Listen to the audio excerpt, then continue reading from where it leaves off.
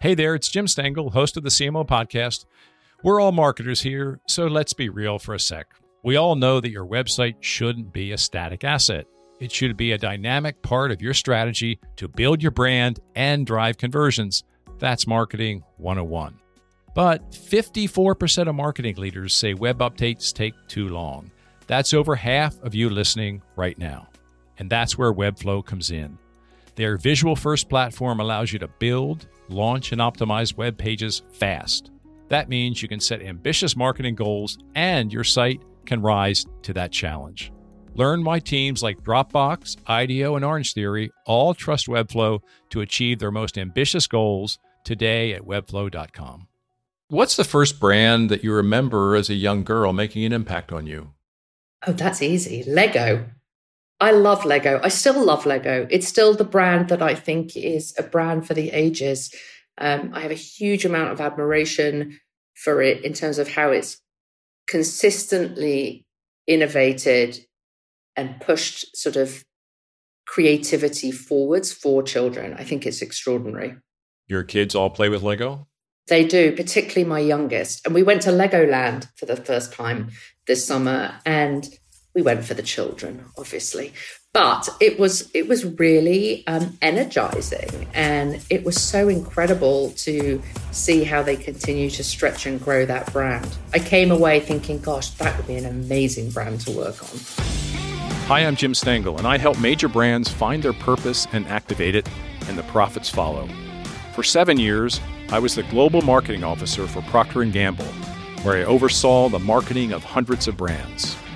You may not know it, but the CMOs, the Chief Marketing Officers of all of your favorite brands, are trying to connect you with your favorite products and services through purpose.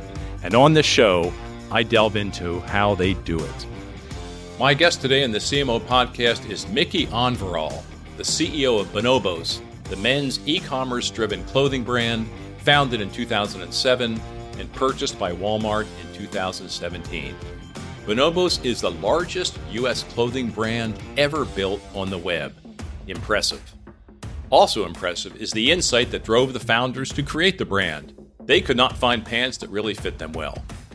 My guest, Micky, is one of those rare cases. She has been a CMO and is now a CEO. Micky is a graduate of Cambridge University with a degree in modern and medieval languages. We'll talk a bit about that. Micky has worked with an assortment of upstarts and established companies: L'Oreal, Kellogg's, eBay, TalkBox, now Vonage, and Trulia. Seems like a perfect background for the leader of a Walmart subsidiary. This is my conversation with CEO and mother of 3 children, Micky Onvural. Micky, welcome to the CMO podcast. Do you remember the last time I interviewed you? I'm ashamed to admit that no. I feel like it was at some really fabulous in-person marketing conference, but I don't remember which one. Well, that's okay. It was at a very fancy conference. It was in Chicago. It was a CNBC conference. Oh, yes. And I interviewed you on behalf of CNBC about big companies and small companies. We also had someone from RX Bar there, which is owned by Kellogg's. Now I remember exactly. Yep. So that's what we talked about. So I'd love to kind of stay on that for a minute, this big company, small company theme to start off our podcast. Yeah. You've now been owned by Walmart for 4 years, and we talked about that when we did the CNBC event before COVID. I'd love to hear you reflect about, after these 4 years, what's the biggest cultural lesson you have learned from them, and vice versa? What have they learned from you? It's a great question. I think it's probably a little bit colored by the pandemic, to be honest with you, because I think that the pandemic brought into such sharp relief so many kind of cultural issues, whether it was about how you look after people in our stores when you open and close them during a pandemic, whether it was everything that happened in the summer of 2020 around Black Lives Matter and how you communicate around that. So I think that because of the fact that we've gone through the pandemic together, if you like, Walmart and Bonobos, we've probably had even more sort of accelerated learnings about how you act as a large corporation, as well as how you act when you're a smaller entity like ourselves. I think because we are smaller, we were able to hear very clearly from the front lines very early on through direct conversations around what our frontline workers in the stores were feeling. So I remember very early in March of, was that 2020 now? Yeah. March of 2020, my teams in stores were already feeling extremely anxious and nervous about closing. And I think Walmart hadn't heard that kind of feedback already. And I remember being in a conversation and talking to the leaders at Walmart about closing our doors. And there was a question of, well, do you know that your team are uncomfortable? And I said, absolutely, I know. They call me. And not even metaphorically do they call me. They literally call me and call me on my cell phone. So I think what's so interesting when you're a small entity like us, there's that ability to build connections between corporate and the stores in this case, and have a very fluid conversation, a very open dialogue. And I think the question is, for a larger corporation, how do you build that kind of connectivity so there's not this, stores versus corporate situation?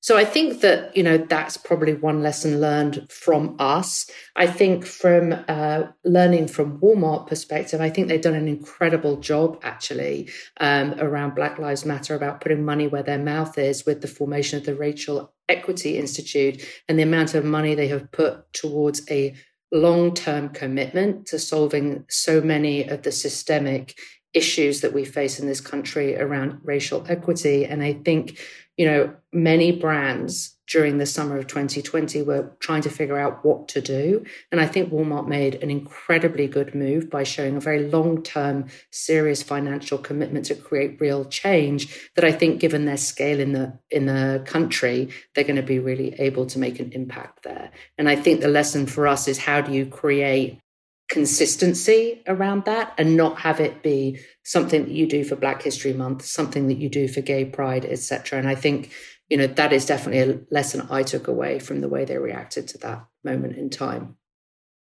One thing I've just found remarkable is, when we last spoke before the pandemic, you just talked about how they were a terrific partner, or I guess, owner of your company.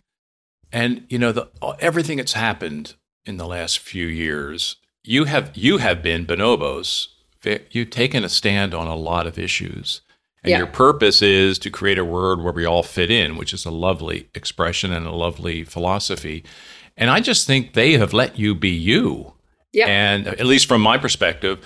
So can you go into that a little bit more deeply? It's because it's a good lesson for other large companies who own high growth, founder-led, purpose-centric companies, to let them be who they are, because that's why they're successful and that's why they're attracting people and customers. So could you just go into that a little bit more for us? Yeah, so the way it really works for us is we set an annual operating plan and a strategy, and I discuss that with the leadership at Walmart. And then, frankly, as long as we're operating within those parameters, we're left to deliver that strategy and to do it in a way that is consistent with our brand and our culture. And I think that in all of my conversations, whether it be with Doug McMillan or John Furner, I think that they look at Bonobos and they see what we're creating from a brand perspective, from a product perspective, from an experience perspective. And I think that it's something that I hope and I believe that they're proud of what we're doing, because I think we are creating and continue to create a really special and magnetic brand with Bonobos. And it's been 14 years in the building. It's 14 years old this year, and we're continuing to innovate and disrupt and push that agenda forward. And I think that I feel incredibly lucky that we get to continue to do that within an ownership structure such as Walmart. I mean, I think that so many retail brands like ourselves really struggled through the pandemic. Business was really tough for us for a year. We're a where to work brand and no one was going to work. So we really struggled. And I think if it wasn't for, to some extent, the safe harbor of Walmart, and I say the safe harbor from a kind of protecting us financially from the ebbs and flows of last year, but also the safe harbor that has, as you say, enabled us to kind of flourish and grow as a brand over the last several years, things could have been very different. What sorts of things did they do during the pandemic when business kind of came to sort of a halt for so many brands and companies. I'm sure yours did slow down, as you just said. Was there more attention, less attention? I mean, what was the relationship like in the early days of the pandemic with Walmart?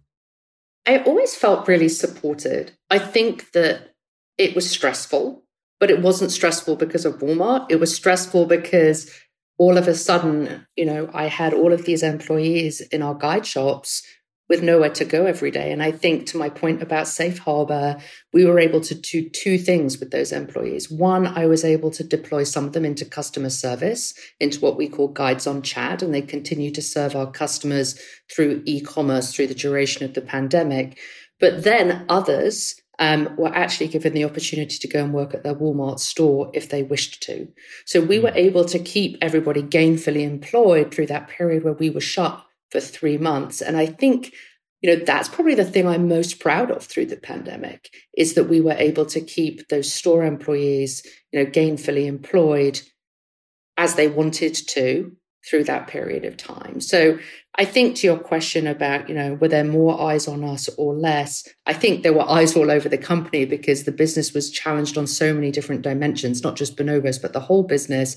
I think that I felt very supported. People understood why the business was struggling. We're also 40% of our business is in tailored. So much of our business is in weddings. And I think it was you that told me that you or your son were wearing bonobo suits to a wedding, no? Correct. Well, there weren't many weddings going on, let me tell you. Right. So I felt very supported. And it was those sort of practical things like employing our store staff that made a big difference, I think, to my team, definitely. Micky, I have to ask you, does Doug McMillon, the Walmart CEO, does he wear Bonobos jeans? He wears pants. He definitely wears pants and shirts. I'm working on a suit for him. Very good. I met him when he was just named Sam's Club CEO. I don't know, he was in his early 30s, I think, at that time. I was still at P&G. And when he was appointed, I spent a day with him. I went down with the P&G team, and I spent a full day with him in the new job. And even back then, I just thought, this guy is so smart, so kind, so thoughtful, so inclusive, with a clear point of view about the business and the culture. So I really thought this guy's going somewhere, and he has. He did. You were right. You've already referred to, people stopped going to work when the pandemic hit. We're now in this crazy situation of hybrid working. And I don't know what you guys are doing right now, but I did my first on-site visit with a client last week since March 2020. Oh, wow. And it felt so weird to pack for business again, to put on the right kind of clothing. Yeah. And to not just turn on my screen and start talking, to actually go somewhere and meet people and have dinner with them the night before. It was really weird. So I'd like you, and you have a front seat right now, what's going on with the work world. Can you tell me, what are people buying now? What are they wearing? Is the hybrid thing changing? So give us a little bit of your view of the future. Where is this all going, and how's it going to influence how people buy and dress? So I think that this hybrid working situation is here to stay, certainly amongst the demographic of customers that we serve, who are, very much in white collar jobs. That is clear. We just ran a survey actually to ask people, how it broke down. And the vast majority are going to be working hybrid for the foreseeable future / forever, whatever that means. I think what that means for us in terms of how people are going to dress, there's definitely a desire that people do want to get a little bit more dressed, even if they're at home. So I just want to wear jogging bottoms and a t-shirt era is somewhat behind us. And we are seeing that people are looking to jeans and chinos as a slightly more kind of dressed up version, but still kind of comfy at home. And anything that's got stretch in it seems to be continuing to grow and perform for us. And then on the top, much like yourself, they are looking to actually put a button-down shirt on again. And yes, they want it stretchy and they want it comfortable and cozy and all of those things, but actually they want to have a collar on their shirt again because they want to feel a little bit more dressed up. So I think that's one thing that we're seeing. But another thing that we're seeing, we were just talking about weddings, is, my goodness me, I don't I feel like everybody's getting married. Well, of course, they're not everybody's getting married, but there's so many pent up weddings that we would traditionally see the wedding season end for us from a shopping perspective in the sort of July, August timeframe. We expect to see it continue all the way through the end of the year. And we're actually expecting that the wedding season next year will be exponentially longer as well. And what we're seeing is that there's two extremes to weddings now. There's the tuxedo end of the spectrum that has really picked up for us, but also we're seeing, a much more casual approach to weddings. I think it's because people are having a lot of parties, and maybe they got married officially during the pandemic with a small group and they're just having a party with friends now. But we're seeing those two ends of the spectrum happening, tuxedos and then the sort of what I would have called historically sort of the beach wedding dress, sort of a casual shirt and a pair of chinos. Even shorts, would you believe it? And I would say shorts is fascinating to me because shorts is something that completely accelerated through COVID and continues to be now a year-round business and a much bigger business. And I think that's this at home.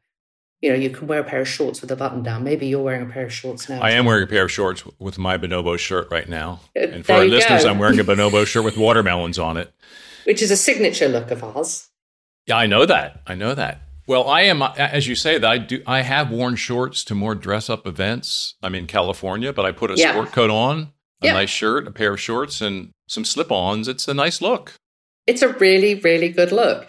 But I think what's interesting is that we actually launched some short suits a couple of years ago. Those did not do so well for us. That seems like it's a bridge too far for our guy. Yeah.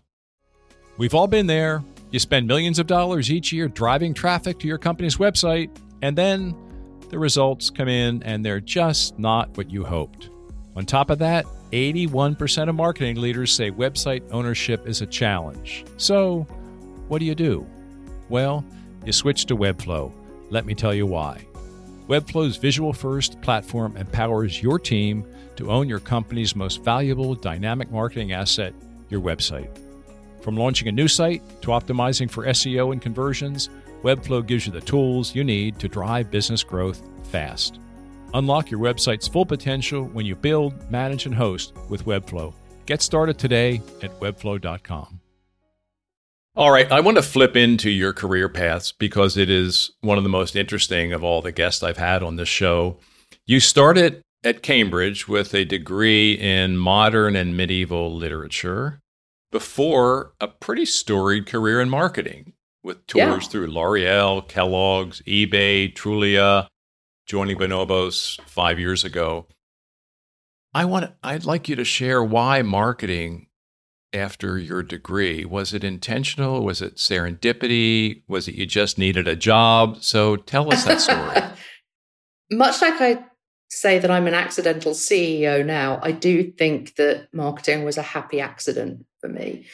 When I graduated from Cambridge with French and Spanish, I was like, I'll go into an international business, thinking this is the way that I would keep my languages alive, and found myself at L'Oreal, thinking I would speak a bunch of French. I didn't speak any. And I found myself in a rotation program. And the first 3 months I did market research, absolutely loved it. And after 3 months, they plucked me out of the management training program and said, here, there's this job running hair colorants for Garnier. We'd like you to go and do that. So I sort of fell into that role. And from there on out, stayed in marketing until 3 years ago when I became the CEO of Bonobos. But it was a happy accident. I think, you can rationalize anything in hindsight, can't you? But when I think about why I have loved my career in marketing, I think it's because it's art meets science. And it's also all about understanding people. And I love people. And I love understanding what makes them tick, what motivates them, what inspires them, what galvanizes them into action.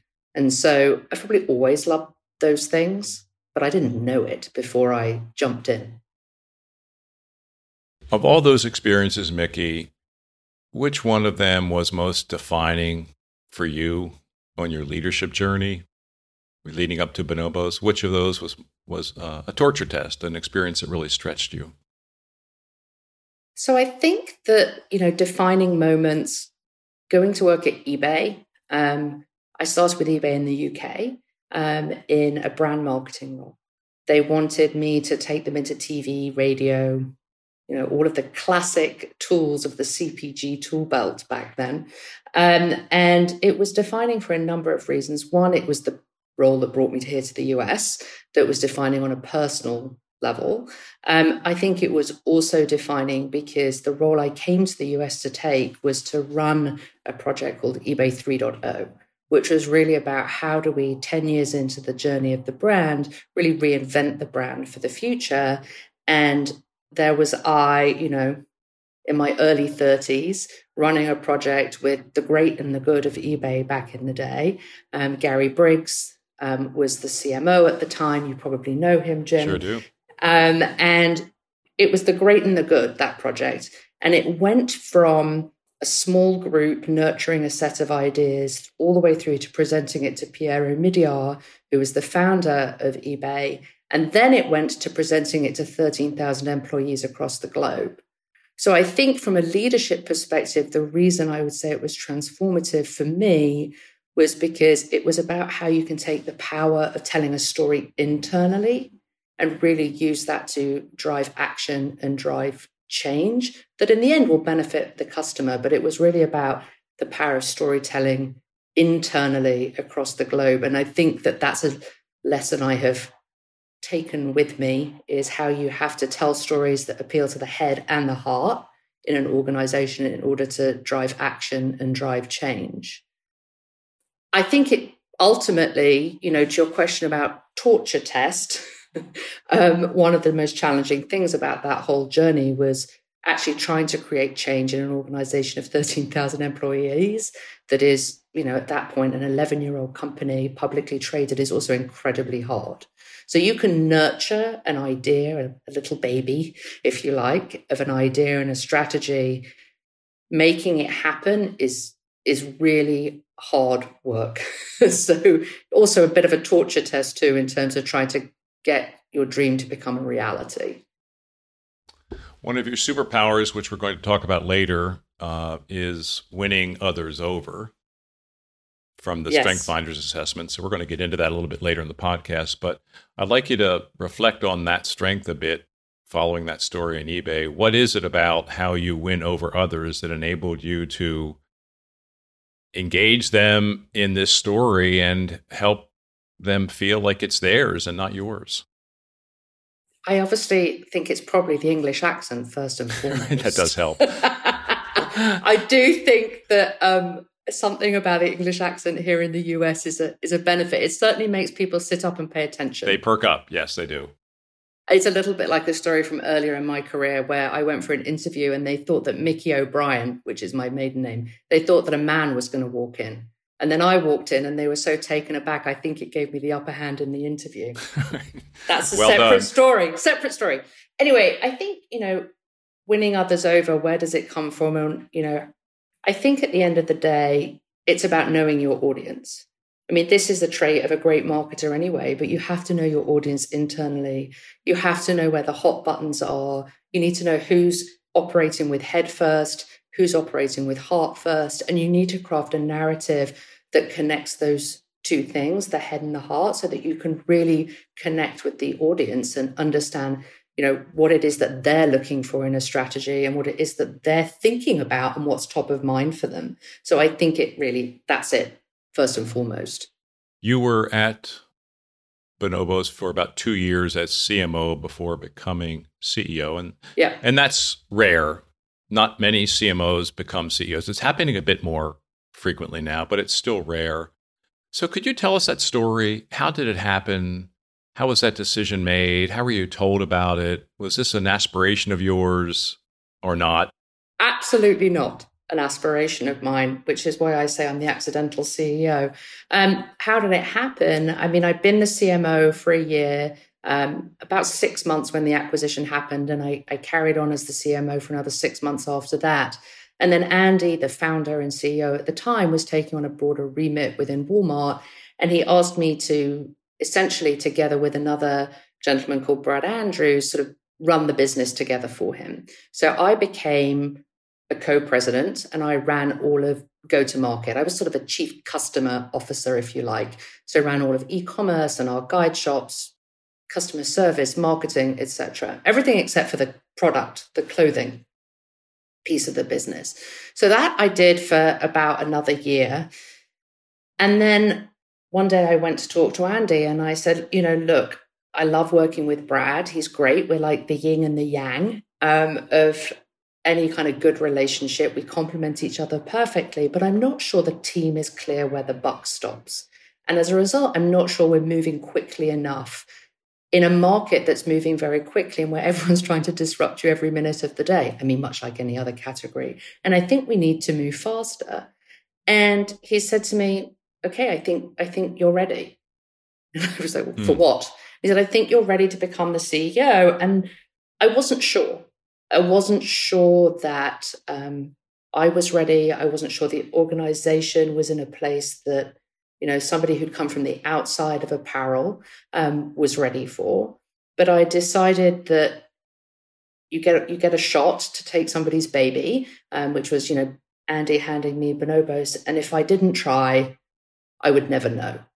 And so I took it on. And it's been an incredible journey. And I wouldn't change anything that's happened in the last 3 years, pandemic and all, because I think it's probably been the greatest learning experience of my career today. And I'm not sure it will ever be matched again, to be honest with you. That's a big statement. Well, becoming a CEO for the first time in an industry where you're not the expert, I'd never done apparel before, at a time when apparel was so challenged, in a brand that stands, to your point, around inclusivity and diversity, this idea of creating a world where we all fit, when there's a social movement happening, you kind of got it all going on. And I'm not sure that storm will ever happen again. I don't know if I have the energy for it again, if it all happens again, to be honest with you, Jim. How are you different as a leader now than 2 years ago, having gone through all of this? 2 years ago, 3 years ago, I didn't know what I didn't know. Nobody gives you a job description when you become CEO. It's interesting because they give you one when you become the CMO. But when you become the CEO, nobody gives you a job description. I had no idea what I was doing, and it was very much day by day. So now I know what I don't know. And as a result, I'm able to build a team that plays to my blind spots. And I think we've built an incredible team over the last 3 years. And I'm able to say, I don't know, but this person over here will. So I think there's that, and comes with that is a lot more confidence in being able to say yes or no and make decisions and make informed decisions, or know when your decisions are intuitive or not and not informed, actually. So I think that's probably the biggest shift. I think the pandemic and the social movement of 2020, how those changed me, I think that they gave me more permission than ever, probably, to be really vulnerable. And to say, this terrifies me, or I don't understand this, or you tell me. And I think that, I don't know about you, but sort of as I sort of grew up in my career, I always thought the CEO had the answer to everything, and that they had to be stalwart and they had to be the rock. And actually what I've learned is that the team really appreciates it when I have a moment of vulnerability and weakness. I think it makes them feel like they're in the rowboat with you and vice versa. And I think that has also changed. And there's a confidence to be vulnerable and that it's okay that is really powerful. There's a lot of advice in what you just said for CMOs who do aspire to be CEOs, and there are those out there.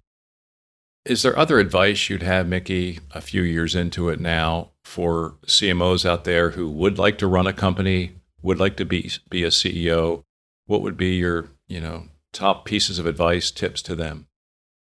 So I think that, earlier on in my career, because I started in packaged goods, when packaged goods, and you know this, Jim, when you think about marketing as a packaged goods person, you think about marketing with a capital M, as I like to call it. You don't think about marketing communications. You think about the customer, you think about the total experience, you think about the P&L. And so I think my advice is for any marketer, no matter how they kind of grown up through the marketing sort of journey, is to really be that person who's thinking about marketing with a capital M, lead with the customer, think about the end-to-end experience, and honestly agitate for change if you think it's in favor of the customer and in service of the brand in parts of the organization that you don't own. And I think that often happens in digital companies where the marketer who's thinking big picture is like, the product needs to be fixed. Certainly this happened to me. The product needs to be this way. It's not delivering the brand promise because it's not doing X, Y, Z. And I think that, you have to agitate for change. You have to be the champion of the customer, the champion of the brand, and you have to drive change if it's in service of delivering the brand experience. So that probably made me a total pain in the backside for many of my colleagues throughout my career. But I think it was because that was the mindset that I always had, was a customer-driven mindset around the end-to-end experience.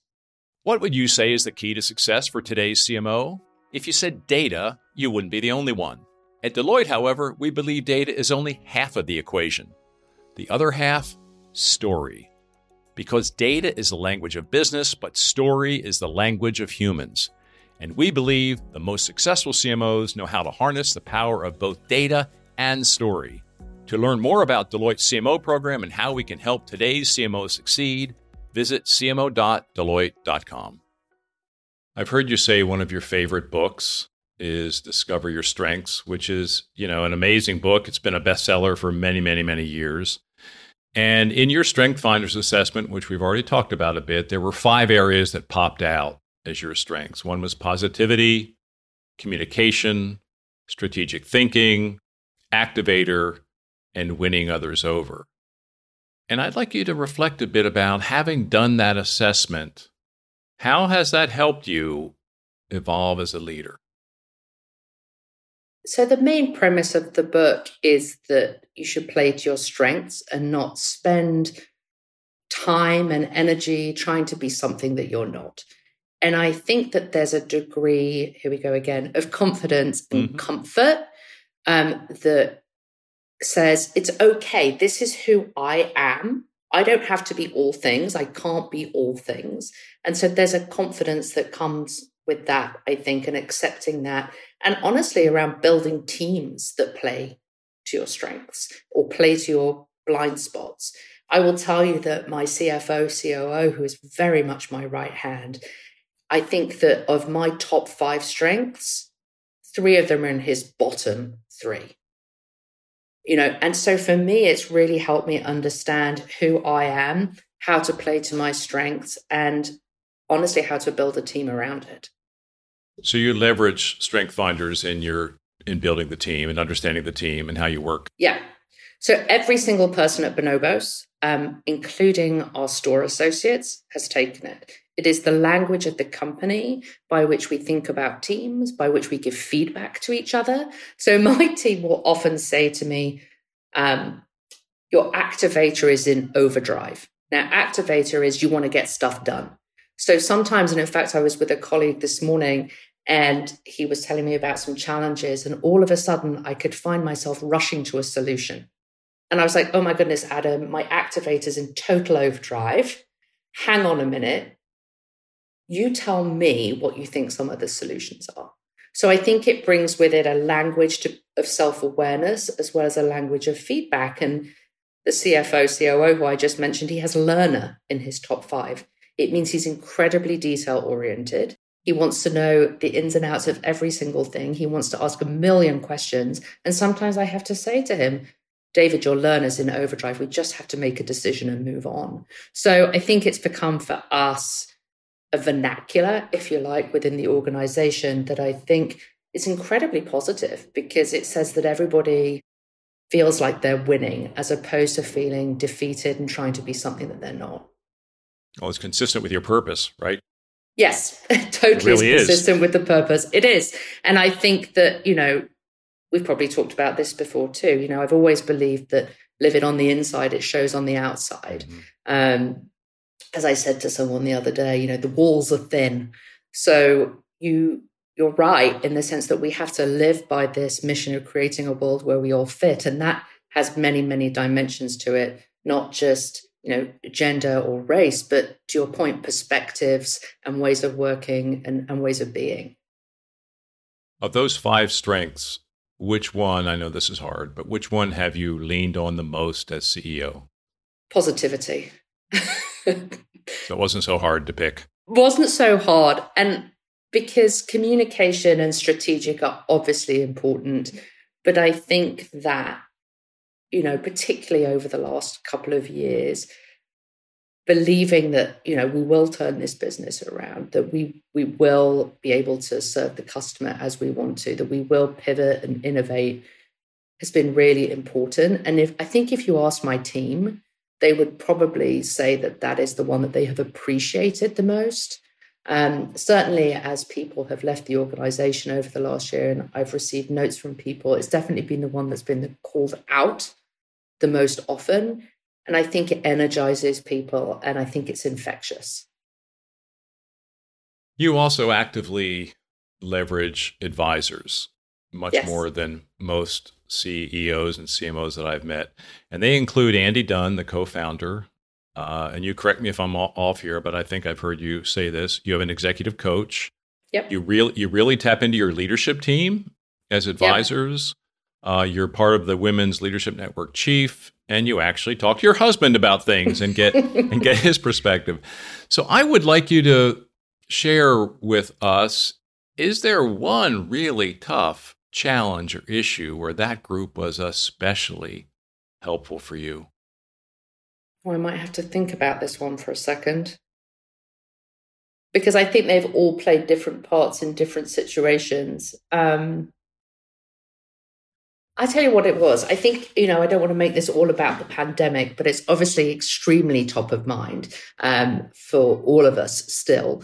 I think in April of 2020, when we had closed the stores, when the business seemed to show no signs of life, I actually was like, maybe I'm not up to this challenge. Maybe this is not the role that I should be in right now. And I remember turning to them all in different ways with different kinds of questions around, frankly, how to not just turn the business around, but turn my frame of mind around and say, could I be the kind of leader that could lead us out of this or not? Or did it have to actually be somebody else? And I think that, my husband was probably a cheerleader in that situation. I would say that my women's group of women CEOs was super practical. They're all operating CEOs, and they helped me think through frameworks to say, how are we going to figure out this business? I think the leadership team were right in it there with me in terms of making decisions, honestly, day by day, as well as week by week. And then Kristen, who's my coach, was almost like what's the word I'm looking for? Like a safety blanket, someone that I could retreat to and be super vulnerable with about all of it. So they all played different roles, but I think that, that first month where I was like, am I really going to be able to turn this thing around? Am I going to be able to keep people in a job? Is this ever going to end? It was a real crisis of confidence for me. I feel like I'm talking about confidence a lot today, but it was a real crisis of confidence. And I think that they were sources of strength in different ways. Why were you questioning yourself getting through this and being the right one to lead? Was it your personal energy? Was it you didn't think you maybe had the capabilities for this situation? What was it? I mean, I don't think any of us really had the capabilities for the situation, but I definitely at the time thought, gosh, I have never experienced anything like this. So there was definitely a capabilities question in my mind. I think it was also emotional. I have 3 small children. They were 5, 8, and 9 at the time, homeschooled, with no childcare support, and 2 working parents. There was definitely, a sort of managing of your physical and emotional energy going on for many of us, but as a working mom of 3 small children, oh, and don't forget the puppy, I was like, I don't know if I physically can do this too. And I know many, many people experience the same thing. And I think that going back to my support network, the executive team were amazing at that time, because actually I was the one with the youngest children, homeschooling. Not all of them have children. And my CFO, COO doesn't have children. And he definitely stepped in for me when it was just physically not possible for me to do something. And I think that, my coach was the one who always reminded me to be kind to myself. And that many of us, myself included, were managing multiple things simultaneously. So I think it's a great question, Jim. I think it was probably a little bit of capabilities, a bit of imposter syndrome probably going on there, as well as the sort of emotional and physical energy of what I was experiencing at the time. How did you, I know we're kind of tired of talking about the pandemic, I get it, but yours is it's a special case. How did you keep yourself? You had a puppy that I understand wasn't sleeping much, and you have kids. And how did you keep yourself fresh and creative and positive in this time? And has any of that carried forward to this day? Any new habits or rituals? I wish I could say that I had become that CEO that got up at 4:00 in the morning, worked out, and, drank a green juice. I am not that person. I wish I was. But I will tell you that a bike ride or a walk is a tonic for the soul for me. When I'm here in the city in Brooklyn, I will often hop on a city bike and just go for a 20-minute buzz around the park. And it's amazing how much sort of fresh air and physical exercise can sort of unlock a funk or a kind of a dead end in your thinking. Or, if I'm upstate, we're lucky enough to live in the middle of the woods. And I do think there's something about walking along the creek in the woods that is really refreshing for me. So I definitely try and take time out to do that. And then this is going to sound funny, but something that we started to do as a family during COVID was over dinner every day. We do roses, buds, and thorns. Do you know what that is? Keep going. A rose is the thing that you're most grateful that happened in your day. The thorn is the thing that was the most painful, and bud is something that you're looking forward to. Oh. And, we started doing it with our children to try and remind ourselves of the good things that were happening in a day when often we didn't leave each other's side for a day. But that is actually a ritual that we do over dinner still.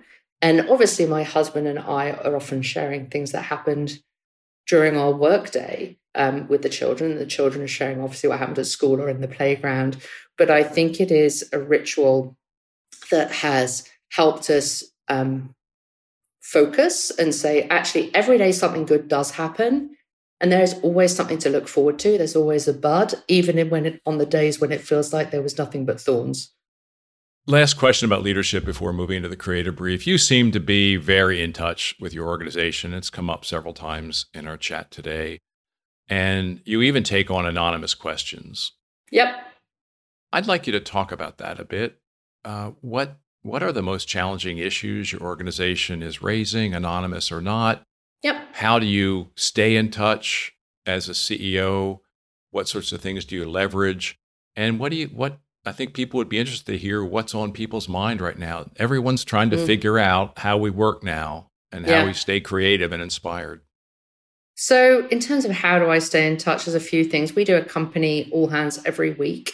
And one of the things I love about Zoom is it's a much more level playing field. So when we were in the office, I would stand in the front of a room and talk to 200 people. And obviously the people at the back, I couldn't see their face.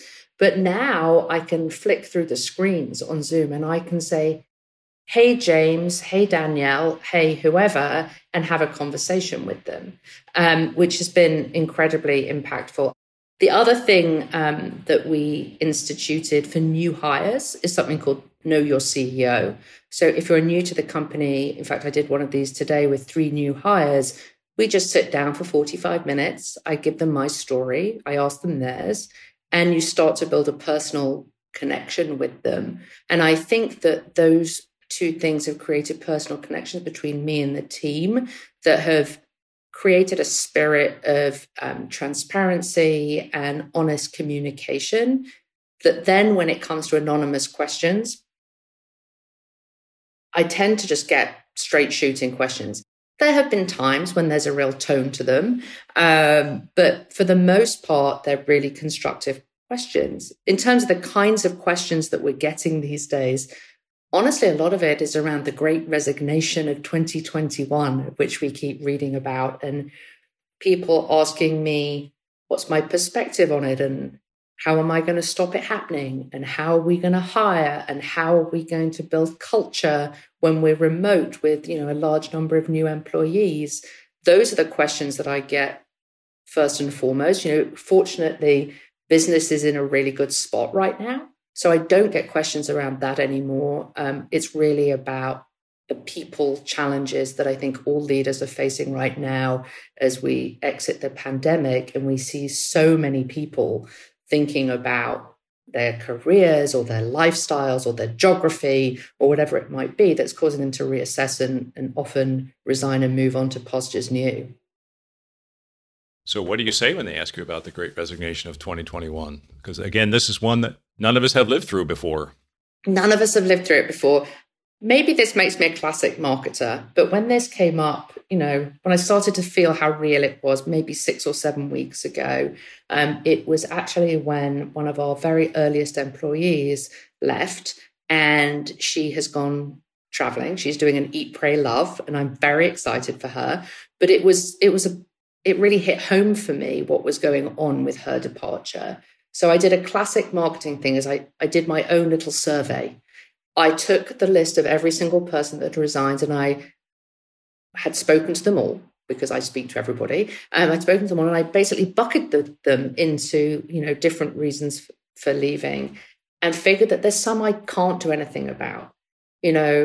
Somebody deciding to go travel the world, someone saying, I want to go, live in Europe. I can't do anything about that. I can't do anything if someone says, I've decided I want to become a teacher, or I'm going to have a complete career pivot. There's nothing I can do about that.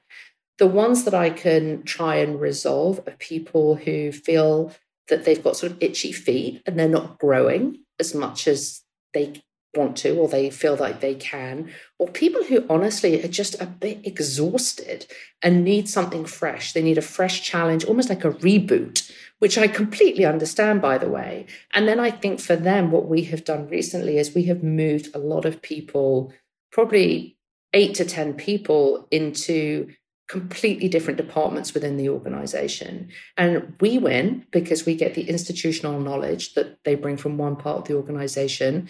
They win because they get a fresh challenge. And we win another way, which is we get this kind of cross-pollination and collaboration happening across the company that is a source of strength for the organization go forwards. So I don't have all the answers, but what felt very overwhelming, breaking it down into what are the things that I can change and what are the things I can't, and then this is my activator now in overdrive, and then what are the plans that I can put in place to try and resolve some of the challenges that people are feeling around career development and freshness.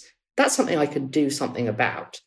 And then the others, I just have to say, send me a great photograph of you by Lake Como or wherever it is you're going.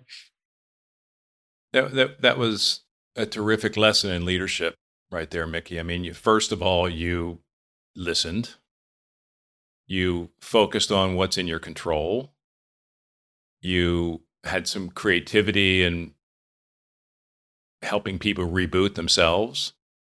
And you did it with sort of a plan. So, I find a lot of leaders right now are a bit stuck in the headlights about what's going on.